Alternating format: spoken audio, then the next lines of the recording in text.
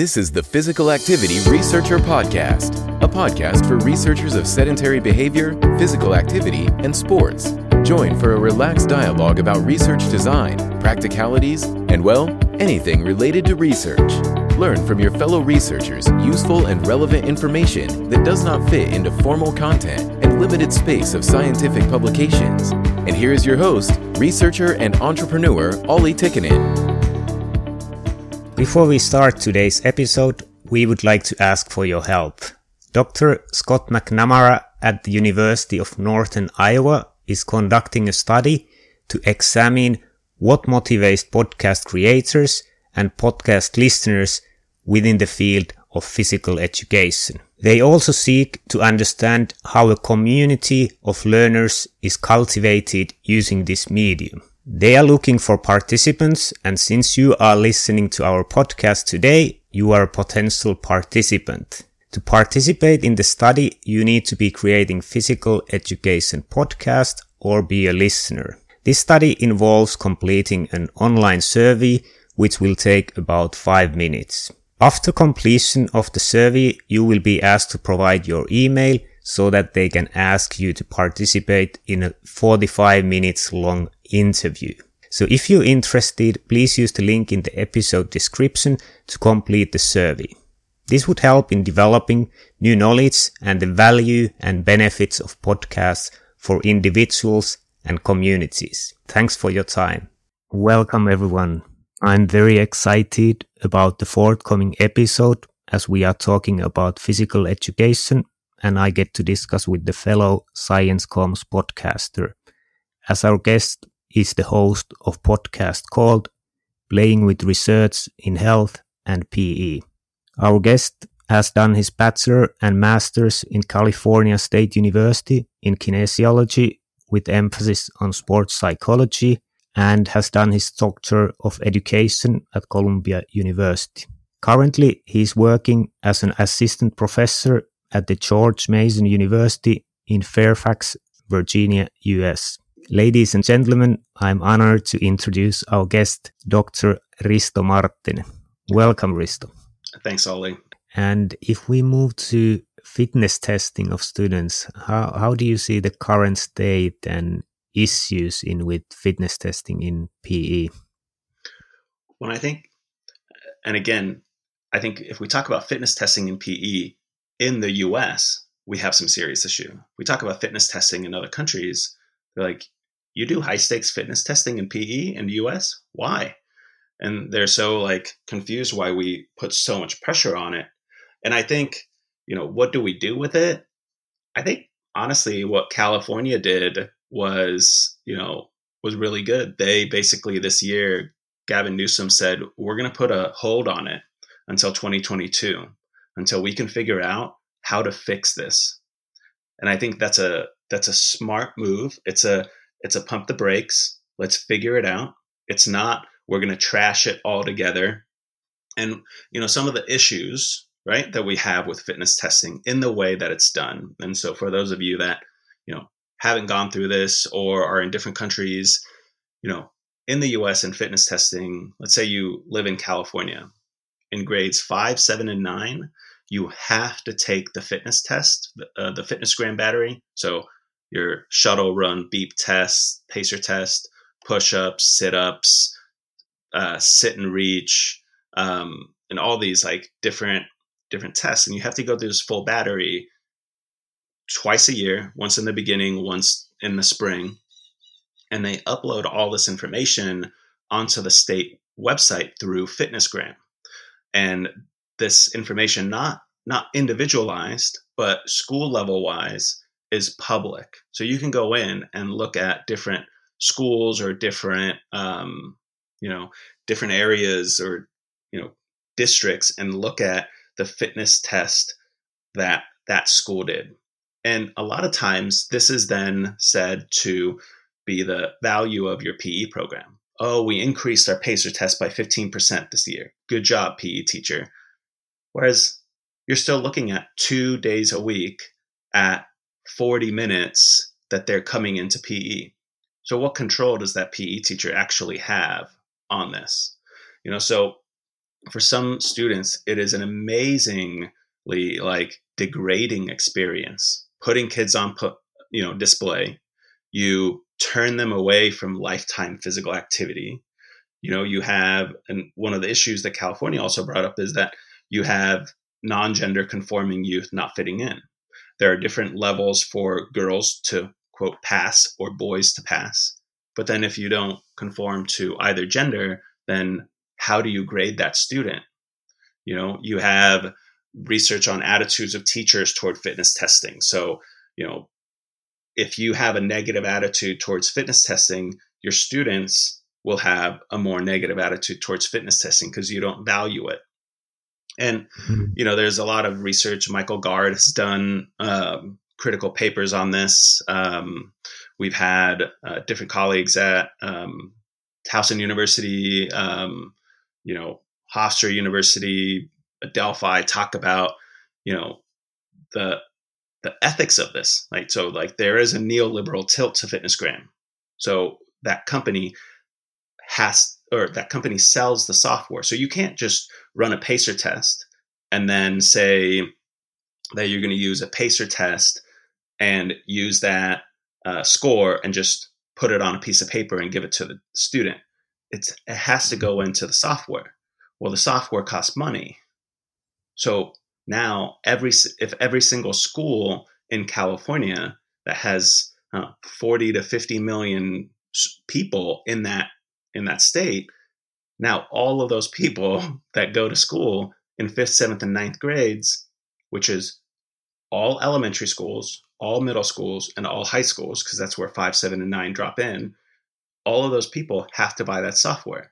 So now you're putting that score in, you're buying that, computer software, you have to purchase that computer software, and then now you're reporting it. So, you look at even like doing a pull-up.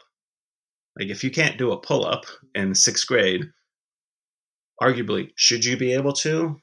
Sure. But there are students that just can't. So why are we going to throw them in front of 30 students watching and saying, hey, Ole, go up there, do a pull-up. And you're like, I can't do a pull-up. Well, you have to go up there and try. Like that's so embarrassing. And that's how my 6th grade was. That was my first year in the US. And I vividly remember going up and the teacher saying, you have to go up there and show me a pull-up. And all I did was I played soccer 24/7. So I don't have any upper body strength because that's not what I was training at that point. I was good at running, but I was embarrassed as the new kid in school. Like, I don't know.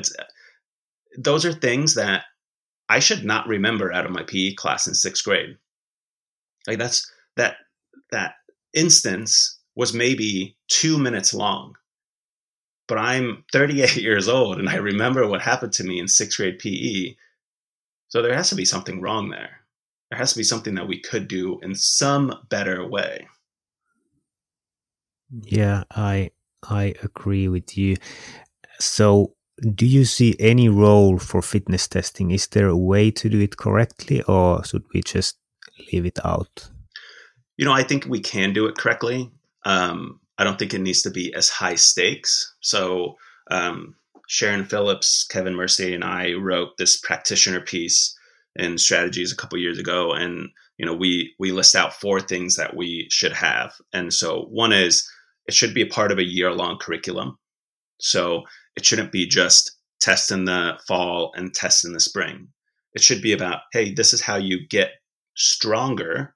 You can't do a push-up? Well, let's just stay in a plank and touch your shoulders and start building up that strength and start giving them things that they can do outside of their house, that they can be physically active on the weekends and still build those strength and conditioning aspects.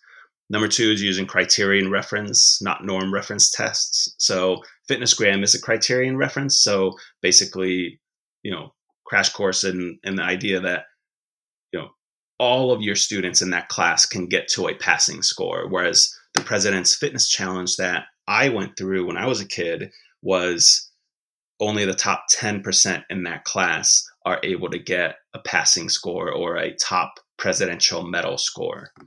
Number 3 is, helping students understand the meaning of fitness testing, right? And number 4 is you have to make it fun. And that's where I go back to this. Fun is that vehicle for learning. And we feel that if you do those 4 things, you can actually make this meaningful and you can make it work. And it doesn't have to be a high stakes thing. And there are different ways to, develop that, cardiorespiratory endurance or muscular strength and endurance. But also it needs to be meaningful for that student. They have to understand why they're doing it, and they have to understand how to improve it, and they have to understand why they're even doing it. And, there's a lot of people, and we talk about this in our classes, and a lot of our students, when I give them these critical views, they go, well, we should get rid of fitness testing. And we informally fitness test ourselves all the time. I'm sure that when you go on a trail run, you don't have to, look at your time some days to know that you weren't at your best, because you've practiced trail running for so long, where you feel like something's off. Other times, you'll try to do a personal best and see if you can run that 5K, 10K, whatever that hike is. You'll look at your time and go, oh, that was really good. That was the best I've ever done. That's a sort of fitness testing. But if we can explain fitness testing in that way, or, kids that are really into soccer and they practice juggling, I remember doing this when I was a kid. I would try to get to a better number of keeping up the soccer ball before it hits the ground in any possible way. And I was so excited when I hit 51 instead of 49. And I kept on trying and trying and trying. So I was motivated. That's not a fitness test. That's a skill test. But that came from internal motivation. That was not a teacher or a parent or an adult watching me and saying, you have to get to 51 today. So we always have those individual tests. And I think a lot of people who are listening, you could think to yourself of what are the things that you test yourself with. We do that all the time. It's just teaching that skill. We don't need to broadcast it to the rest of the world. I think it's important to see trends, right? So are we, are we having students who are doing less and less and less push-ups?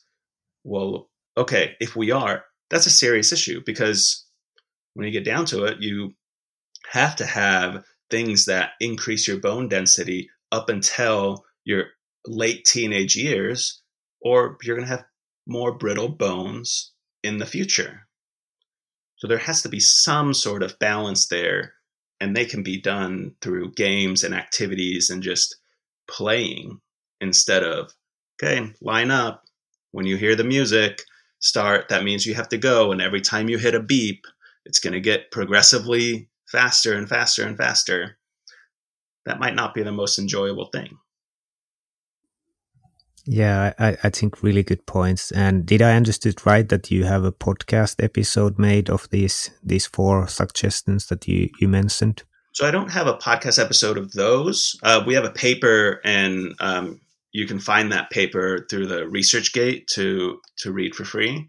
But I did have Tara Blackshear. She's at Towson University, and she did a research paper on using the fitness test or FitnessGram in teacher education programs. And she cites a lot of good work there. So that podcast is out in, I think, early November 2020. So you can listen to that as well.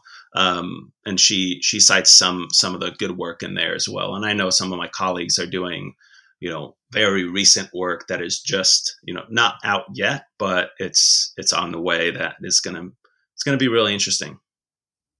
All right. Yeah, that's good.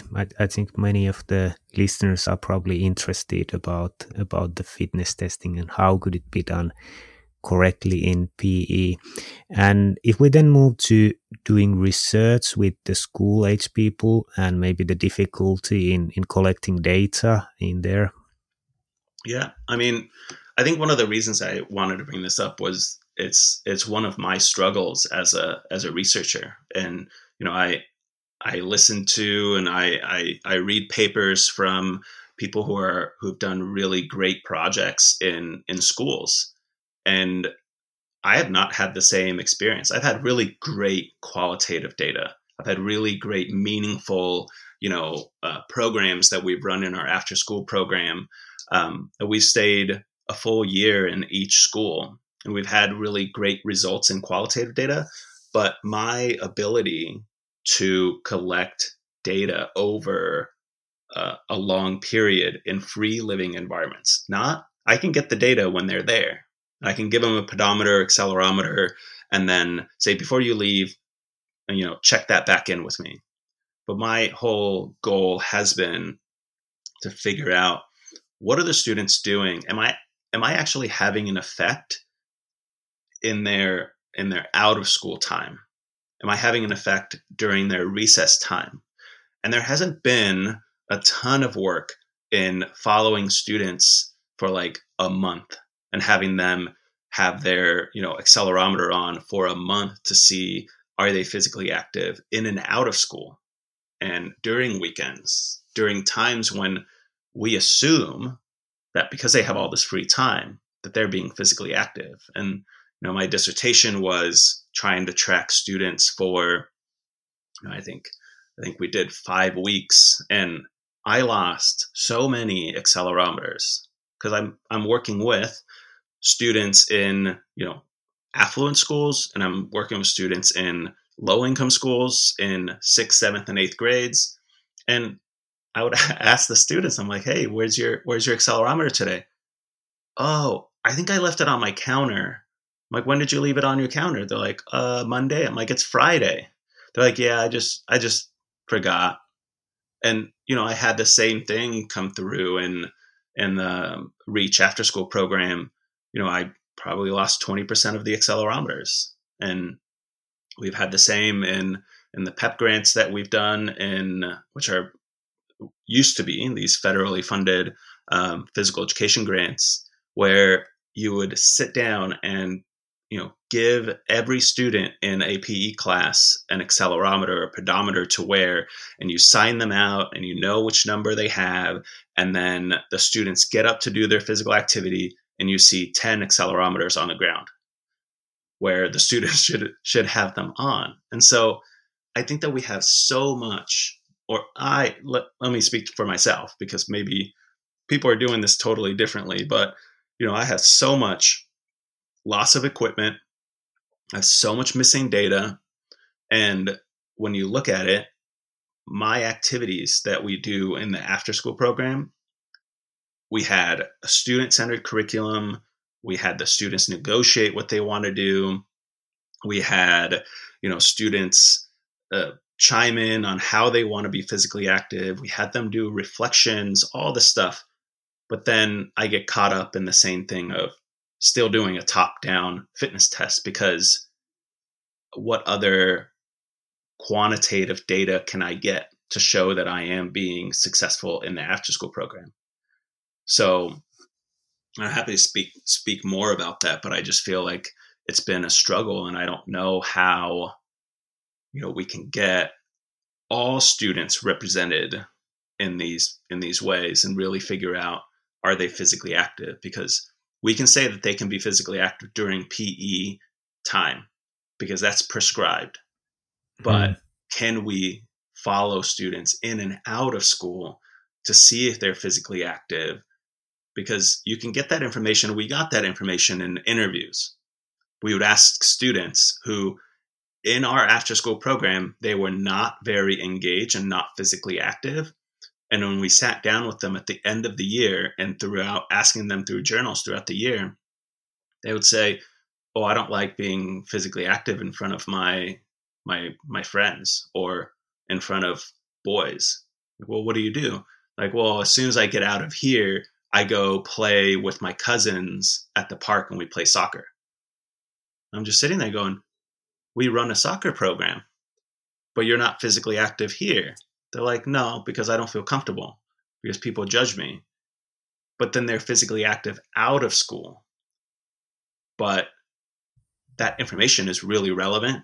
I can write that up in a qualitative article and talk about how students are physically active outside of school, but there's no second point of data. It's just a one-on-one interview, which I trust because I've hung out with this sixth grader for an entire school year. So I doubt that she would lie to me at this point, but it's very hard for me to get that data because they forget to wear their accelerometers. They just, in order to have really accurate data, it's got to be an actigraph. So it's on their waist. It's uncomfortable. You don't want to wear that on your waist. And then the argument would be, well, they have a wrist-worn accelerometer now from Actigraph. Well, yeah, but what am I going to do with the $300 Actigraph accelerometers that I have? Are we just going to throw them away? Then we have to get new stuff. So I think that there's a lot of issues, and I would argue that we don't actually know how active students are, especially at the upper elementary school and middle school level. Yeah, I can see your pain, difficulty, and expensive devices getting lost and missing data. For most sedentary behavior and physical activity researchers, collecting the research data is one of the most frustrating steps of a project, especially as inefficient data collection steals too much of your precious time, causes unnecessary stress and hassle, and can easily derail progress of your project. This is why we devised a revolutionary new way to collect data. Introducing Fibion Sense Motion, the beginning of a new era. Fibion Sense Motion is a cutting-edge, next-generation system that allows you to easily and remotely collect, store, and manage data. Our solution features a tiny, waterproof device that captures the sedentary behavior and physical activity data, a mobile app for automatic uploading of the data from the device, and a cloud service for managing the data. Even better, all collected data is GDPR compliant, and you have access to automatically analyzed variables of activity types and raw 3-axis accelerometer data. Don't compromise on the quality of your research or the project timeframes. Discover the convenience and power behind our solution at sense.fibion.com. That is SENS.fibion.com. Fibion, created by researchers for researchers. Do you see what would be the ideal device that you think with you could collect good data set? What are the problems with you mentioned that waist worn, it's difficult, but how should the device be that it would work? So I know that there are people doing this. I've researched this a little bit, and I'll give this out because I've given up on the idea of writing a grant and doing this myself. But if you want to track students at the upper elementary, middle school level, you do it through accelerometers and shoes, especially in America where kids wear shoes inside and outside normally. It wouldn't work in Finland because the kids would take off their shoes when they walk into your house. But if you want to measure how students are physically active, insert the thing in their shoes. But then that grant would be buying shoes for 50, 100, 200, however many students you're going to have in your study. But if you figure out how to develop that, and there are a couple startup companies that do this, that they either have it on the very bottom of the shoe or they have it that you lace it up into your laces. I think those are the ways that you can do it because they won't even think about it. And if you go into a low-income community and give, kids whose parents may not have them funds to buy them brand new Nikes. Imagine if you give a kid a pair of Nikes and say, hey, here's a pair of Nikes. I want you to, wear these so we can figure out how physically active you are. And then you get to keep them afterwards. Kids would probably wear that for a week everywhere they go. Maybe for 2 weeks or 3 weeks or a month. And yeah, you'd have some trail off, but if you get the right size shoe on a kid who doesn't have cool shoes and all of a sudden you give them to them, I think that would be the ideal way to do it. Yeah, that's an interesting thing, and it makes sense. Wearing something on your waist is always challenging. Something, usually quite big devices on the wrist, it's also, and you don't get that good data. But yeah, in the shoe you would get a good data, which is a good indication of physical activity. Although you should probably need to charge those shoes on a weekly or I don't know how often, but anyway, sometimes need to charge to get for example full month of data. So if anyone is listening, there's a good idea, and basically it could be done on, you just need the acceleration data. So any accelerometer could work if it just fits in the shoe. Yeah, and we had the one that I used for the Reach project was a band that had, I think it was like a 3-month battery. So, unfortunately, the company's out of business. But, like there are companies that have longer and longer. If it doesn't have a display, if it doesn't have like all of this stuff, it doesn't do much more than just gather data and sync automatically. I think that there are bands that can do that without having to charge as much.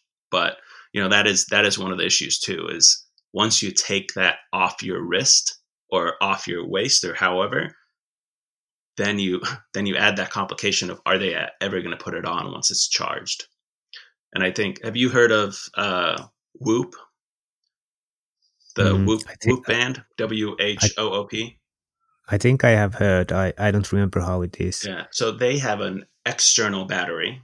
So you charge the battery, you never take off your band, and you just clip the battery onto your band for like 20, 30 minutes. And then it just kind of charges on your body. And then you just take the battery off. So they never, you end up never taking the band off, which is great for Whoop, because I'm sure they're collecting some sort of extra information on me, but I love it. Like once you get comfortable with wearing it consistently, I don't know if that would work for, middle schoolers or elementary school students, but I think that's one of the reasons why a lot of researchers that are doing research on physical activity and exercise science and all these different things, and even PE researchers, they're doing research on pre-service teachers. They're doing it on college students, because I can just go up to a college student and get their, permission slip.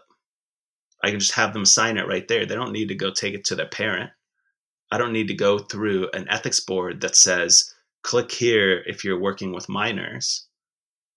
So I think that's what we showed a lot of we did a 21-year review of research on teaching and PE, and we reviewed over 1,000 articles over this 21-year span. And the trend is towards questionnaire data and using adults, pre-service teachers, in-service teachers, instead of students, instead of qualitative, long format interviews and continued engagement of staying in that community for a year to learn what it's really like in physical education. Because it's harder to get through ethics. It's a lot more work. And getting a parent permission slip in a community that doesn't have a lot of parent involvement is really hard. So it's harder to go into communities that have less parent involvement. And that's why we know less about what goes on in low-income communities versus communities adjacent to research-intensive universities in the US. Because that's where money's coming in. That's where researchers are. And they're not going to go into inner cities to go in and collect data on schools that it's going to be much harder in, they're going to go to places that it's easier. And I think that government grants and universities are changing this for sure. They're saying, if you apply for this grant, it has to be in a, low income, or I don't remember what they call opportunity zones. So they have to be these places that have up and coming businesses or a gentrifying neighborhood or something like that, to force researchers to go in and do the research where it needs to be done. Yeah.